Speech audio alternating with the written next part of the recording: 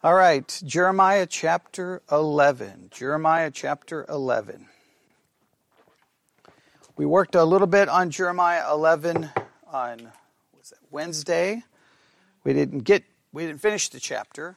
Now, of course, the goal is to finish the entire book of Jeremiah by the end of August, and obviously we're not making good progress, but we are knocking out chapters in a relatively fast pace.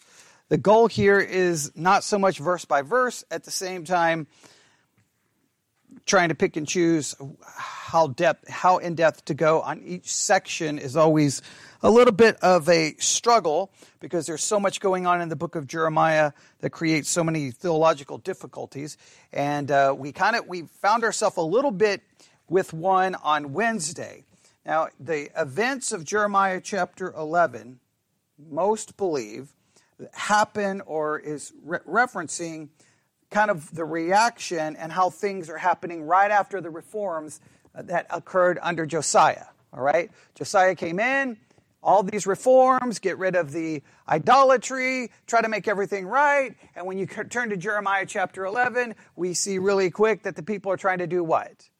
Go right back to the idolatry. So that gave us the opportunity to really talk about three very important words on Wednesday, which is reformation, transformation, conformity. All right? And what I put forth as my hypothesis is that a lot of people's Christianity is really nothing more than reformation, where you reform some behavior. Well, I'm going to change a little bit of my behavior, or you're just conforming to now the new culture that you find yourself, right? Now, if you're raised in it, you're kind of just forced into conformity, right? You don't really have a choice. You conform to that way of thinking that you have no choice. And then if you become a Christian, it only takes a little while that you're kind of told, this is what you say, this is what you do, this is what you don't do, this is how you act, this is what you're supposed to like, this is what you're supposed to dislike.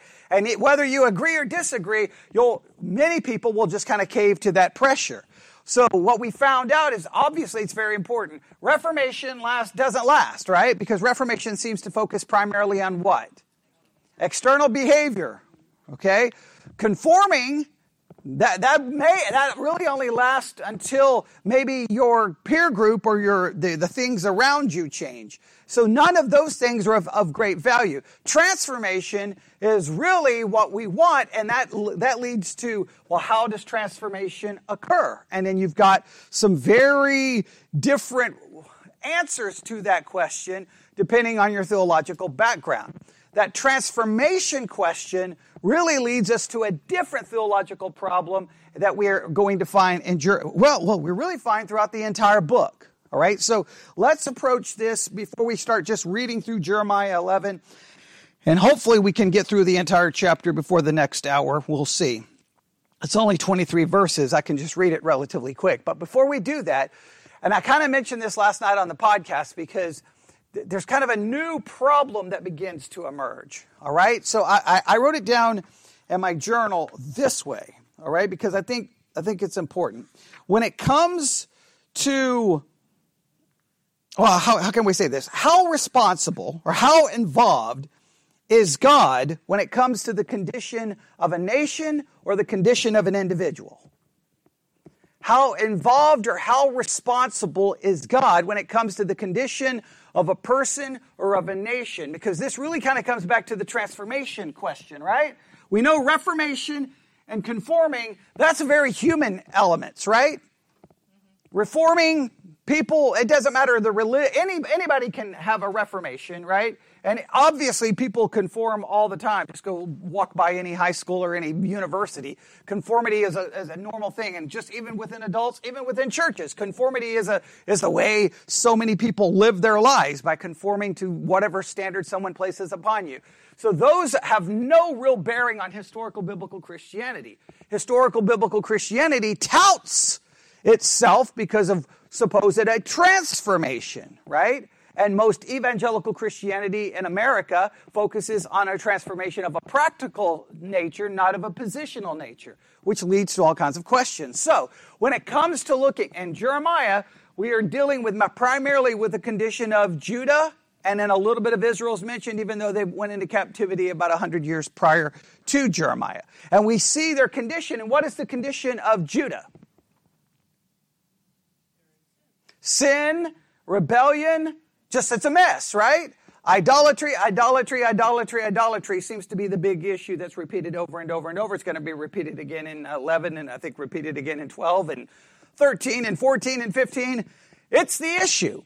So Judah's a mess. Can we all agree on that? All right. Now, how responsible or how involved is God in them being a mess? Now, you got two very different schools of theology, right? One school of theology says something like this. Who brings about repentance? God or man? One school says, well, man, right? Okay. And that man brings about repentance, that they repent on their own, right? And that who brings about faith? That school of thought says man, okay? So then then God's involvement in the condition of a man or in the condition of a nation, he's really not involved in any way, shape, or form. He's removed from it, right? He's watching, basically, and going, man, these people, they won't repent, they won't do this, they won't do that. They are a mess. Now, what is the theological presupposition that is the foundation for that view? Right, well, there's a theological presupposition for free will. Free will is not the theological presupposition, it's based upon something else. Okay, well, you're going the right direction. Okay, all right, you're going the right direction. Starts with a P. Pelagianism, right, Pelagianism. And Pelagianism says that when it comes to a human being, how are they impacted by the fall? They are not impacted by the fall in any way, shape, or form. Therefore, their nature does not impact their will. Their will is completely free from the results of the fall. They are completely free from it. So according to Pelagius, in theory, there can be perfect people even without Christ. Now, the good thing, I respect Pelagius because at least he's consistent, right? If the will is free, you don't need Christ. All I have to do is come to you and say, here's the law, convince you that there is benefits in keeping said law, and then you then can just freely obey it, and you don't even need Christ. Right? That's true Pelagianism. Now, most churches in America are semi-Pelagian, but they still hold to some of these concepts. They still think that you can. I mean, that's the basis. So in that view, when you look at Judah, Israel, and you look at the people, you're like, that's all on the people. Now, on one hand, does that not make you feel better? That it's just all on the people? Philosophically, that makes me feel better, right? I'm like, okay, well, it's just on the people. Okay, that's good. Now, the question is, well, why would the people continue to do that if they're free to just freely? You think someone in the group would be like, hey, guys, let's be perfect because these bad things are happening to us, right? But for some reason, the entire story of the entire Old Testament is a continual story of what? Failure. Failure. And you think that. So you're kind of like, well, how do we work that? But it does get God off the hook. And if it gets God off the hook, then it makes it easier from a philosophical and theological perspective just to say, the people just won't listen if they would just fix their problem. Now, the other view is radically different from that, and it creates some serious theological problems, right? Because the other view says, who is responsible for man repenting? God. Who is responsible for man believing? God. So therefore, who's responsible for the condition of Judah and Israel?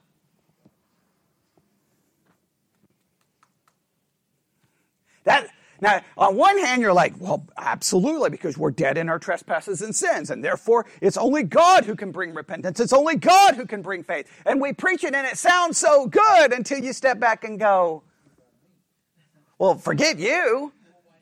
Why didn't he do it? And the reason I started bringing up these questions is I was listening to a sermon on Jeremiah chapter 11, and the pastor made a comment that God always has a prophet. He always has a pastor to go to the... He always will. In other words, God will always have... Well, if that means he's always going to ensure that there's going to be one person who's going to be saved and one person who has the message. Well, if he can ensure that there will always be one...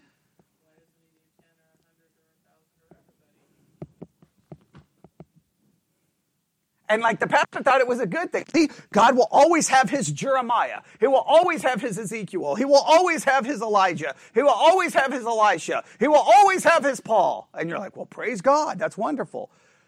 But you wouldn't need any of them if you would just make sure the other people were... Or God will always ensure that there's a believing remnant. Well, why wouldn't he just make sure there's a believing whole, right? Instead of a remnant. So that raises the question. And most of the time, how do we pretty much handle it in our minds?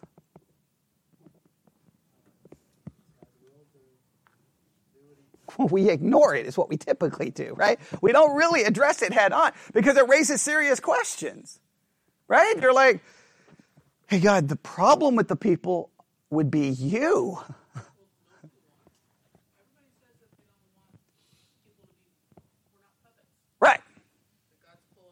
Right.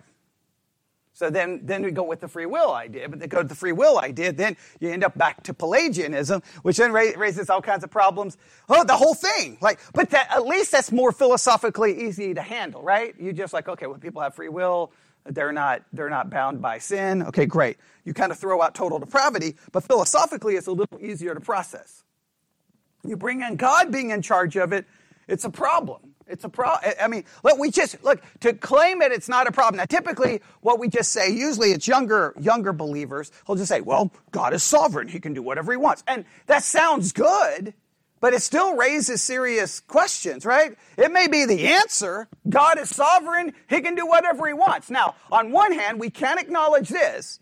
He's under no obligation or responsibility to do what? He doesn't have to save anybody. Right? He's not under any obligation to save anyone, right? Because we're all sinners, therefore we all deserve judgment. But at the same time, he created the world knowing that we were all going to become sinners and did nothing in order to stop. So you see, you just end up in a never-ending philosophical circle that for Christians, we kind of just say, there's no big deal. But many outside of it look at it and go, do you hear yourselves? Do you hear how whacked out your system is? Do you not hear yourself? And it offends us when people say that, but we have to be willing to kind of go, yeah, it is kind of messed up. But just because we don't like it or understand it doesn't mean it's not true. In other words, just because it's philosophically troubling does not prove that something is not true. Does that make sense? Philosophically troubling does not determine whether something is true or false. Just means that we don't necessarily understand or like it. But we should expect that because what are we told over and over? The idea of the scriptures is that God's ways will never be our ways. We may never truly comprehend it, but it does raise some questions at times because preachers will say things and do you not realize the implication of that? Isn't it wonderful that God will always have a Jeremiah? And everybody in the congregation says, but someone should raise their hand, well, then why didn't he just make everyone a... Then the problem's solved, right? But nobody in church ever raises their hand and says that. And then you have to ask yourself why, because you're almost told and trained to do what? Just accept it and never struggle with it. But we need to struggle with it because these are difficulties. Now, with all of that said, now we can go to Jeremiah chapter 11. You might be like, well, what's the answer? I don't have a good answer. I just know this. I can't go with the free will perspective because that destroys total depravity. God's sovereignty, obviously, is the perspective I feel is more biblical, but I am more than willing to acknowledge all of the philosophical problems. I mean, what do I always say? What's the most complicated verse in the entire Bible? Genesis 1:1. In the beginning, God. That means all problems are going to be traced back to God. Because if he's all-powerful and all-knowing, he created the very world knowing exactly what was going to transpire. And he could have stopped it anywhere. I mean, he didn't have to create Satan.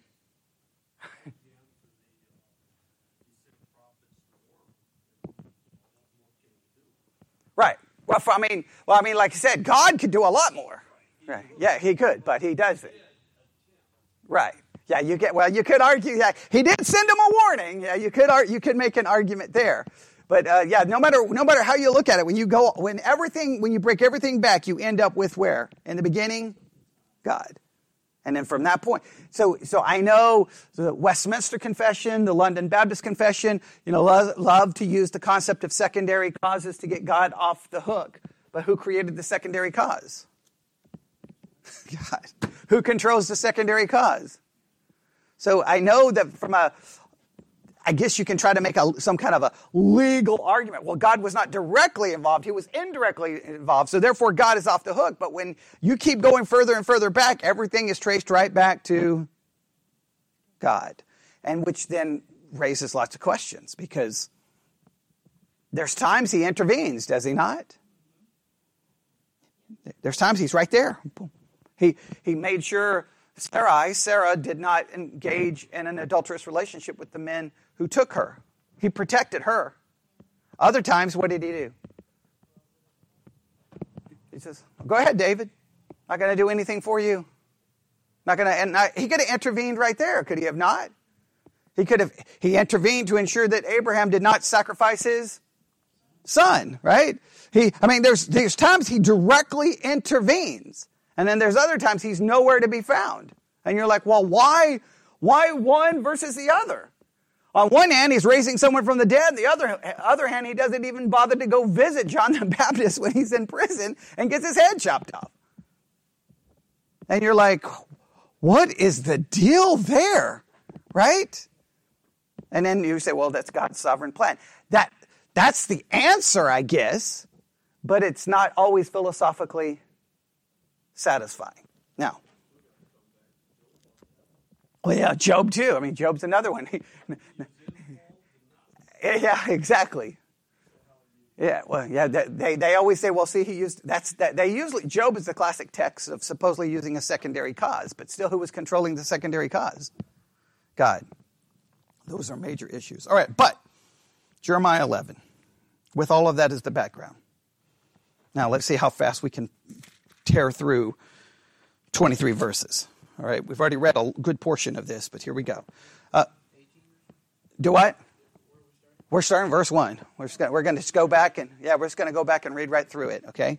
Just to try to put it all together so that when we finish, we can say we know Jeremiah chapter 11. All right. Again, we believe this is all in reference or in connection to coming after the reforms of Josiah. All right, here we go. Jeremiah chapter 11, and we read about the reforms of Josiah in what? 2 Kings, is it 23? Is it 1 Chronicles 24, I think? All right.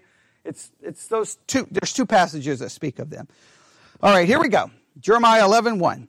The word that came to Jeremiah from the Lord, saying, Hear ye the words of this covenant, and speak unto the men of Judah and to the inhabitants of Jerusalem. And say thou unto them, Thus saith the Lord of God of Israel, Cursed be the man that obeyeth not the words of this covenant. And we could get into a whole discussion here about the covenant, but just remember, any covenant that is based off a law premise, right, is always going to end in what? Any covenant that has a law element will always end in what? Failure. Very good. Always will end in failure. Because man is incapable of keeping the law. Okay, man is incapable of keeping the law. Let's make this very clear. We are incapable of keeping the law before conversion.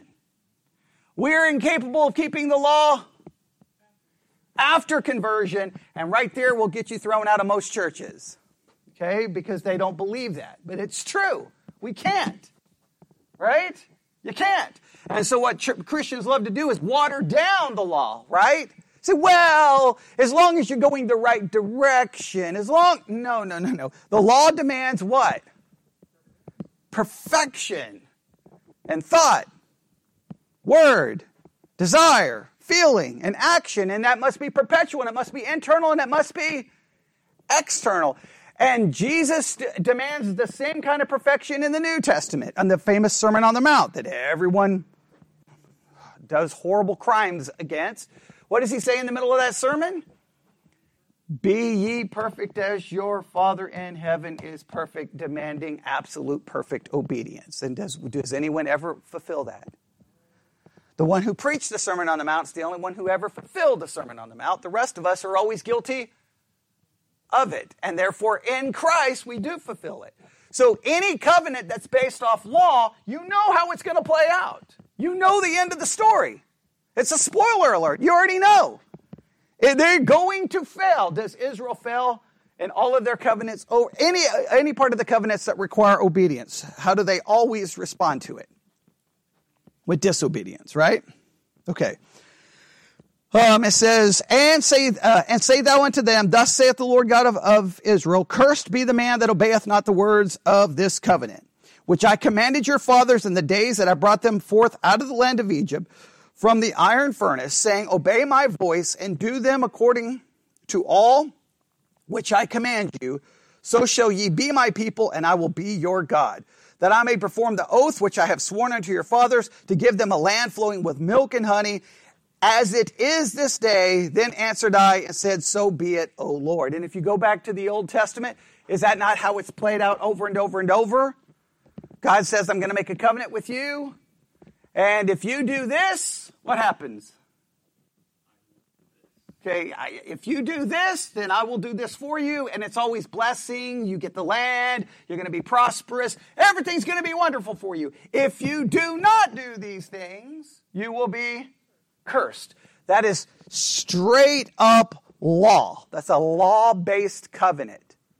That is law. You can just write law all over it. If we use the proper distinction of law and gospel, and guess what that will do? The law only has a couple of functions. It's going to reveal their sin and condemn their sin and increase their sin, which is, again, something Christians, for some weird reason, in 2023 seems to forget. The law of God increases sin, does not decrease it. It provokes it. Because our sinful nature, how does it respond to the law? Rebellion, it hates it, and it will say, I'm going to do it just because you told me. Just because you told me not to, right? Yeah, I'm going to do it, all right? So that means, obviously, we start seeing, the more you read Jeremiah, at some point you have to just become exhausted. You're like, these people cannot get anything right. It's just rebellion and judgment, sin and judgment, and sin and judgment. And so you start thinking, what's the solution? Now, most preachers preached it as what? Hey, this is what Israel did wrong. You guys don't do what they did. Stop doing it. That's how the sermons are preached. Okay? Maybe not so, blunt, but you get the idea. It always turns into, let's look at all of their sins. Now, guys, we should not commit these sins. Are you committing those sins? Do you feel really bad this morning? Well, make sure you tell God you feel really bad about it and stop doing it. And then everybody will be like, amen, that was a beautiful pastor. That was a beautiful pastor. That was a beautiful sermon, pastor.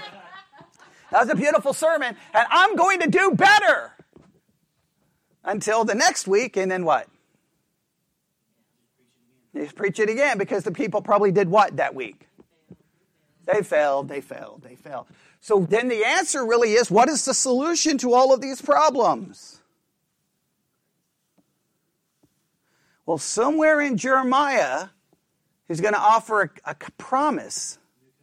A new covenant, not like the ones I made with your fathers. Okay? Now, that new covenant is a source of massive theological debate, but we know that that's coming if you've read that far. All right. Verse 6.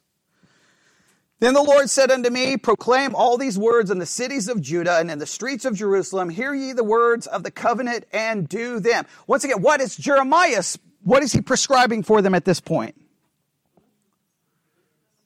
Law. He's prescribing law as the solution.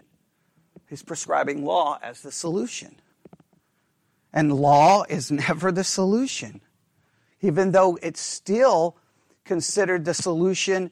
And in fact, I was last night in a sermon that I listened to. They said, this is what you have to do in order to be saved. You ready? Here's their list of things you have to do in order to be saved. Number 1, you have to obey the command to repent. Now, that's literally the words they used. Now, to say you have to obey a command in order to be saved, that's literally a works-based system. Number 2, you have to obey the command to believe. So there's 2 levels of obedience. Number 3, you have to separate yourself from sin and the world. And number 4, you have to choose self-denial and newness of life. Those are the 4 things you have to do in order to be saved. That was preached by, just your typical kind of evangelical church. And I was like, that's insane. That's like, if I was back in the Catholic university, they'd be like, you're good Catholics. That's some good Catholicism right there. Well, I don't know why stay an evangelical, just go back to Rome. But you don't want to go back to Rome because guess what? You don't get to tell the priest what the Bible means. The priest will tell you what it means because he doesn't really care what you think because you don't have any magisterial authority. And evangelicals don't like that. Right? But isn't that an insane... Literally saying to be saved, you obey? I mean, literally, they use the word obey. Like, I was blown away to hear that that's more law-based than most Catholic sermons. Right? But right here, what is he telling them to do? Obey. Obey. All right? I mean, you're getting that strong here, are you not? All right, well, again, 11:7, for I earnestly protested unto your fathers in the day that I brought them up out of the land of Egypt, even unto this day, raising early and protesting, saying, obey my voice. Verse 8, yet they obeyed not, nor inclined their ear, but walked everyone in the imagination of their evil heart. Therefore I will bring upon them all the words of this covenant which I commanded them to do, but they... Are you getting an idea that they did a lot of what? Disobeying. And the Lord said unto me, a conspiracy is found among the men of Judah and among the inhabitants of Jerusalem. Now remember, Reformation had come, right? There had been Reformation. And then God tells Jeremiah, hey, there's a conspiracy. The people are gathering together, and what are they gathering together to do? What do you think? They're going to buy Jeremiah a pastor appreciation gift? They are turned back to the iniquities of their forefathers, which refused to hear my words, and they went after other gods to serve them. The house of Israel and the house of Judah have broken my covenant, which I made with their fathers. And they were constantly breaking anything that required them to do something. They were constantly doing what? Breaking it over and over and over. Verse 11, therefore thus saith the Lord, behold, I will bring evil upon them, which they shall not be able to escape, and though they shall cry unto me, I will not hearken unto them. Then shall all the cities of Judah and the inhabitants of Jerusalem go and cry unto the gods unto whom they offer incense, but they shall not save them at all in the time of their trouble. Meaning they've disobeyed, they're going to go to the other gods, and then when everything goes bad, they're going to cry out to those other gods, and those other gods are not going to save them because those other gods don't actually exist. All right? Everybody get kind of the basic idea? All right? Verse 13, for according to the number of thy cities, were thy gods, thank you. For according to the number of thy cities were thy gods, O Judah, and according to the number of the streets of Jerusalem, have ye set up altars to that shameful thing, even altars to burn incense unto Baal. Now, basically saying that wherever you go, there's what? There's altars. Wherever you go, there's an altar, there's an altar, there's an altar, there's an altar. Meaning that this is just not an isolated rebellion, an isolated idolatry. This is full-blown everywhere. All right, verse 14. Therefore pray not thou for this people, neither lift up a cry or prayer for them, for I will not hear them in the time that they cry unto me for their trouble. God basically tells Jeremiah to do what? Don't bother praying, because it is going to be absolutely what? Useless. He's not going to listen. Now that raises, again, some serious philosophical questions, right? What philosophical questions should you be asking at that point? Why wouldn't God answer his prayers and do what? Bring what to the people? Repentance, right? Remember, we got the two schools of thought. If God's in charge of the repentance and faith, why wouldn't God hear Jeremiah's prayer, grant them the repentance, and solve all the problem? Now, at the same time, you do realize on the other side, there's still no easy answer, because if God has to completely respect man's free will, there's no point in praying for anyone. Because God can't do anything, right? Because that would be a violation of their free will. So that, like, you realize no matter which way you go, you're going to run into some serious philosophical problems. I love people who are like, free will, free will, free will, free will. And they'll be like, let's pray for people. And it's like, why? Okay. Why? What do you want me to do? Hey, God, Robert back there, we don't want you to violate his free will. So we're kind of asking you to, well, you really can't do anything. Never mind. I don't know why I'm bothering to pray. Just Robert's going to do what Robert's going to do. Okay. Right? I mean, all you can do is go say, hey, Robert, stop doing it. But God can't do anything beyond that. That's it. That's if you truly believe free will. But it's where sometimes the people who believe in free will pray like they don't believe in free will. And sometimes the people who don't believe in free will pray like they believe in free will. It's really kind of awkward because we don't always think it through logically, do we? We don't. And, well, then we end up with all these problems. Okay, what verse did we just stop in? Okay, look at that. We're going to make it. We're going to make it. All right, here we go. Verse 15. What hath my beloved to do in mine house, seeing she hath wrought lewdness with many, and the holy flesh is passed from thee? When thou doest evil, then thou rejoicest. The Lord called thy name a green olive tree, fair and of goodly fruit, with the noise of a great tumult. He hath kindled fire upon it, and the branches of it are broken. For the Lord of hosts that planted thee hath pronounced evil against thee for the evil of the house of Israel and of the house of Judah, which they have done against themselves to provoke me to anger, and offering incense unto Baal. Once again, what's the major sin here? Idolatry. Once again, it's just, in some ways, by the time you get to, I think by the time you get to 11 or 12 or 13, you should start feeling like this is becoming extremely repetitive. Like you at some point you should kind of be, I get the point, but I don't know if we truly get the point. Israel, for all of their existence, what characterized their existence? Idolatry and sin. And 2,000 years of church history, what has characterized the church? Sin and rebellion. Now, we don't want to admit that, right? Because we're like, no, when you become a Christian, you are different. Okay, yeah, okay. But what's 2,000 years of church history? Now, how do we play it, though, within Christianity? We have an ace up our sleeve that we play within Christianity. No, we always explain the 2,000 years of sin by doing what? Pulling out our card, putting it on the table, which says the people who did all of those bad things weren't saved. Isn't that always a great way to get out of it? Anyone who does something bad, we just say, they weren't saved, they weren't saved, they weren't saved. Because saved people only do good things. Right? Don't they? Sarah seems kind of jaded back there. Okay, but most people are, that's the way we think. And we throw them out. And is that not like a great philosophical way to protect yourself, Because church history is filled with it. And if you really think about God's standard, all of us are guilty of it. Like the thing is we always want to reduce God's standard to such a way where we can feel like that we are accomplishing it to some level.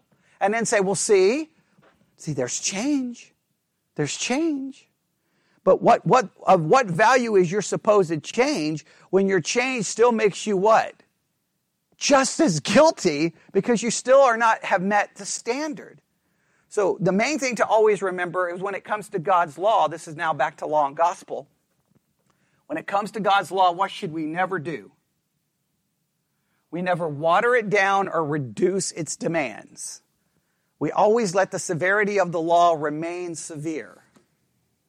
Because without the severity of the law, what will never become truly sweet and amazing? The gospel. But we always want to water down the law so that we can feel that we are obeying it, accomplishing it, so that we don't feel bad, because we've got to convince ourselves that we're somehow accomplishing it. But it was never designed for that. It was designed to condemn us. And over and over and over, what do we see about Israel? I mean, sin. How many times have it's mentioned they've disobeyed?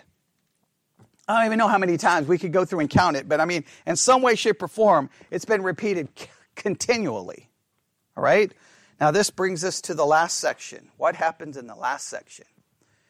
Here we go. Jeremiah 11:18. And the Lord hath given me knowledge of it, and I know it. Then thou shewest me their doings. But I was like a lamb or an ox. But I was like a lamb or an ox that is brought to the slaughter, and I knew not that they had devised devices against me, saying, let us destroy the tree with the fruit thereof, let us cut him off from the land of the living, that his name may be no more remembered. Now, what is happening here in verses 18 to 19? Does anybody know what is happening here?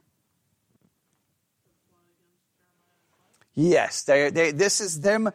Jeremiah seems to have been given insight, seems to have been given knowledge that the people were planning, and think about it, they were conspiring first against God to do what? To go back to their idolatry. Now it seems that they are conspiring to do what? To get out the prophet. Now you could argue, I think theologically, I think we can do this, I think in both cases their conspiring was against God. Right? On one hand, they were conspiring against God's law to go back to the idolatry. On the other hand, they're conspiring against the prophet because they're conspiring against God's warnings. Right? It's not so much about Jeremiah, it's about God. Now, as a pastor, you got to be careful with that, because then you can convince yourself anytime someone conspires against you, they're going after God, and because then you can feel even more like you're the righteous one. So you got to be careful as a pastor not to fall into that trap, because the reality is you've got enough sin in your own life that even if they are conspiring against you in a wrong way, you still probably got enough guilt of something. So you know what, you just kind of have to acknowledge that. But it is true, though, in many cases, that what people are ultimately fighting against is not a person. They're ultimately fighting against God. Does that make sense? Now, again, it's you understand the danger of how the pastors can use this, right? Because you can argue anytime you argue against a pastor, you're arguing against God. Now, you got to be careful. You got to be careful as a pastor not to fall into that trap, because that's like you're protected. But there is a element of that a lot of times what Christians are really upset with, they're not upset with the message, they're upset with what God says in His Word. So there's always that. It's always hard. That's where each person has to kind of go, what are they really upset about? Well, what are you really upset about? What are you really upset about? In most cases, I think sometimes it's God's Word. I don't know. That could be a long discussion right there. But all right, let's go to verse 20. But, O Lord of hosts, that judgest righteously, that triest the reins and the heart, let me see thy vengeance on them, for unto thee I revealed my cause. I'll just stop right there. If we read verse 20, Jeremiah is basically saying, okay, I know they're coming after me, and so he basically asked God to do what? Go after them. Go ahead and wipe them out. Yeah, let me see your vengeance on them, right? That's I will say it's a bad place. And now Judah is God's people, right? This is God's covenant people. It's bad when amongst God's covenant people, whether in the nation of Judah or inside a church, where the people want to take out the pastor and the pastor wants God to take out the people, okay? That's a bad place to be. But that's where they are, right? The people want to take out Jeremiah, and Jeremiah wants God to take out them. I think maybe things are not so good there, right? Now, what does that demonstrate to you? Once again, it demonstrates even amongst God's people, what do you have? Conflict, problems, and division. It's always been the case. But I think there's a dangerous element here, right? Now, we're going to run out of time, but I may take up the rest of the time to just deal with it. There's a part here that makes me uncomfortable, but it's a reality within Christianity, right? We have a secret weapon as Christians. That secret weapon is no matter what we feel, no matter what we desire, no matter what we think is right or we think is wrong, we always have what as our secret weapon in our debating and our arguing. We always have God, and we put God on our side, do we not? This is a dangerous part of some. Now, if you were sitting in a university class, this is where some professors would talk to you about the danger of religion. Because religion always puts who on their side? God. Right? If it's a social cause, who's on our side? God. If we want books removed from the library, who's on our side? God. If we want laws passed to certain groups of people, who's on our side? God. I saw I think I'll have to find it. I think I have it saved. It's a clipping from maybe the 1900s, and it's a group of pastors who basically wrote an article for the newspaper, and basically using Scripture to argue against denying rights to African Americans. In other words, they were against the African Americans having equal rights. Right? They were denying them their equal rights. If I said that incorrectly. And when you read it, it's absolutely shocking. Because these are pastors using Scripture. We're right to deny them. God is on our side. We need to keep and of course they use the word I won't use, we have to keep them separate from us. Using Scripture. Using God. I mean, that happened plenty of times. They would use Scripture to promote slavery and to defend slavery. Right, but the dangerous part is we all do it to some level. We always think God is on what? Our side. If you're in a church, you're a pastor, and someone wants to argue or debate you or fight you, they will think who is on their side? God. And the pastor will think who's on his side? God. And everyone who takes sides will think who's on their side? God. Everyone thinks God is on their side. That is a horrifying thought. Here, I guarantee you, both sides think who's on their side? God. Because we read earlier in Jeremiah, did the people think they were doing wrong? They thought they were okay. Did the false prophets think they were doing wrong? The false prophets who was preaching to them thought who was on their side? God. Jeremiah thinks who's on his side? God.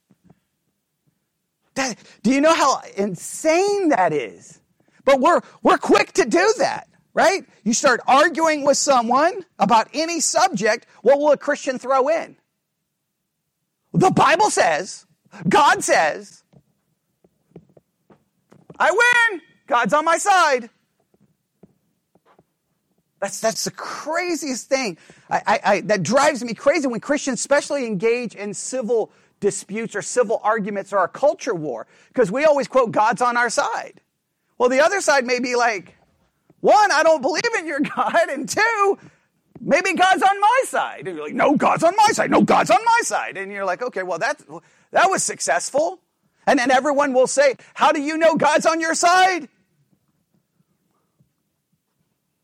Because the Bible says. And then they quote Scripture. And the other side quotes Scripture. That's maddening to me. That is maddening. But it should be a warning for us to do what? We got to be very careful when we want to start claiming God is on our side. Because sometimes, think about this, sometimes the issue is this. God becomes nothing more than a tool in our toolbox. Right? We carry a toolbox around. And as soon as we get into an argument with someone, give me a second.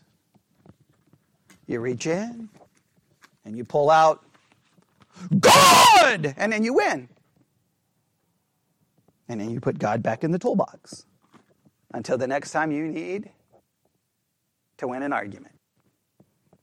Now, the issue isn't whether... the issue has to be that we've got to be willing to acknowledge sometimes that's all we're using God for. We really have to kind of question, are we sure God's on our side? Are we really sure? Because God is not an instrument for you to win an argument. God is not a tool for you to win a debate. Right? That's not what God is for. That's not how it's supposed to play itself out. And typically, whatever you're using God to win an argument against them, that same God you're using also condemns you because you probably have plenty of things wrong in your own life. Right? So we just got to be kind of careful how we apply that and how we do that. Right? And even, there's so many issues surrounding it. But this is kind of a concerning thing to me. The people want Jeremiah gone, and Jeremiah wants the people gone. That's really bad, is it not? Verse 21, therefore, thus saith the Lord of the men of Anathoth, that seek thy life, saying, prophesy not in the name of the Lord, that thou die not by our hand. Therefore, thus saith the Lord of hosts, behold, I will punish them. The young men shall die by the sword, their sons and their daughters shall die by famine. Does that not concern you a little bit? Does that not trouble you a little bit? How is this going to go down?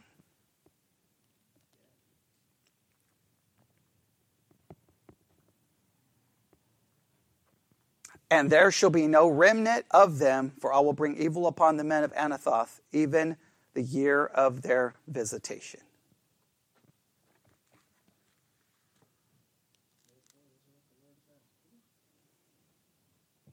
That's a horrible way for that to go down, is it not? I mean, I don't know. Y'all seem. Does that not kind of like? If there's any other way? Right, and Anathoth, you know, the significance of Anathoth, right? Jeremiah's hometown. Yeah. His hometown's plotting against him. His hometown's plotting against him. And they're going to be what?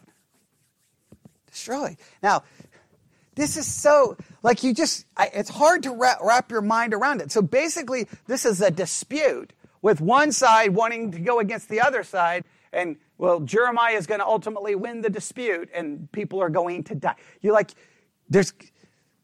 It's just like on one hand, you're like, it's a religious dispute. It's a dispute over really theology, and it's got to end with people dying. Like, it's a horrible, like in my mind, that's a horrible thing for it to end. But it's sad that sometimes religious disputes end. Now, in this case, God's going to be doing it. But in many cases, isn't it sad that so many religious disputes throughout history have ended in death?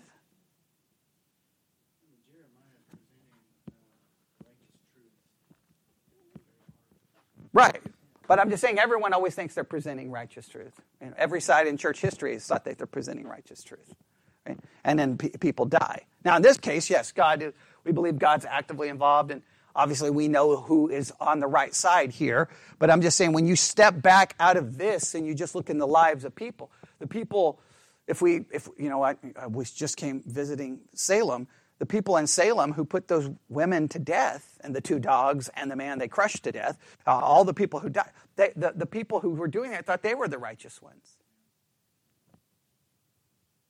They thought they were the righteous ones. When the Anabaptists took over the city in Germany, they took it over and, craziness. And finally the Catholics and Lutherans had to work together to recapture the city. And then they captured the Anabaptists, put the leaders up in cages. The cages are still there in Germany.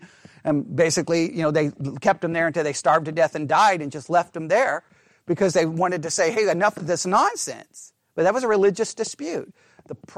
During the Protestant Reformation, you have the fighting, people killing each other, literally killing each other. Crusades, we can go on and on and on throughout church history. Spanish Inquisition. There's just these.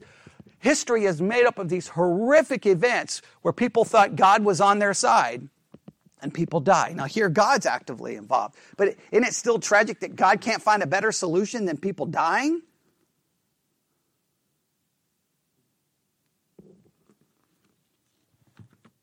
Like you would think come on, God, there's got to be a better way than this. Well, I know, yeah, I know. We're right back to that theological. I know it's. I know it's the whole thing is so just maddening to me. Like it's so depressing and discouraging. But I will just end with this since we're out of time. Here's what I would at least from a practical standpoint, because I want to give us something practical here. I think we just have to really ask ourselves how many times we are using God simply as a weapon to win a debate or an argument. Because I know everyone in here has probably done it, right? Now we don't have any young kids here, so anybody can get mad at me. But many Christian parents are guilty of doing that. You don't like something, you don't like what they're doing. What's your ace up the sleeve? God, Scripture. You can throw that down, and then you say, you can't do that, you can't do that, you can't go here, you can't do that, because we're a Christian. You can throw out your Christianity as your explanation for why they can't do that. Well, I understand sometimes that's great, but sometimes it's simply, they feel like then God just simply becomes, why is it that God only works for mom and dad? Because if I was a kid in that situation, I'd have been using God on my side to go against I would have flipped it around. Like, well, according to God, you're wrong. I would have turned it around. But Christian kids never catch on to that. If they're smart, I would be doing that. I would flip it around and go, no, mom and dad, God's on my side. You're wrong. I can do this. You're the one in sin. I know it doesn't. Okay, well. It should, okay? But no, because if you're the parent, God's always on your side, right? You're always the right. See how that works? Even it can work in family life, where one side gets to use God. I mean, I was never raised in a Christian home, so it's all new to me. But I guess those who were raised in a Christian home are telling me it doesn't work. But you would think the kids would be able to say, well, why is God on your side, mom and dad? Why can't he be on my side? Well, I guess Christian parents, y'all just shut that down.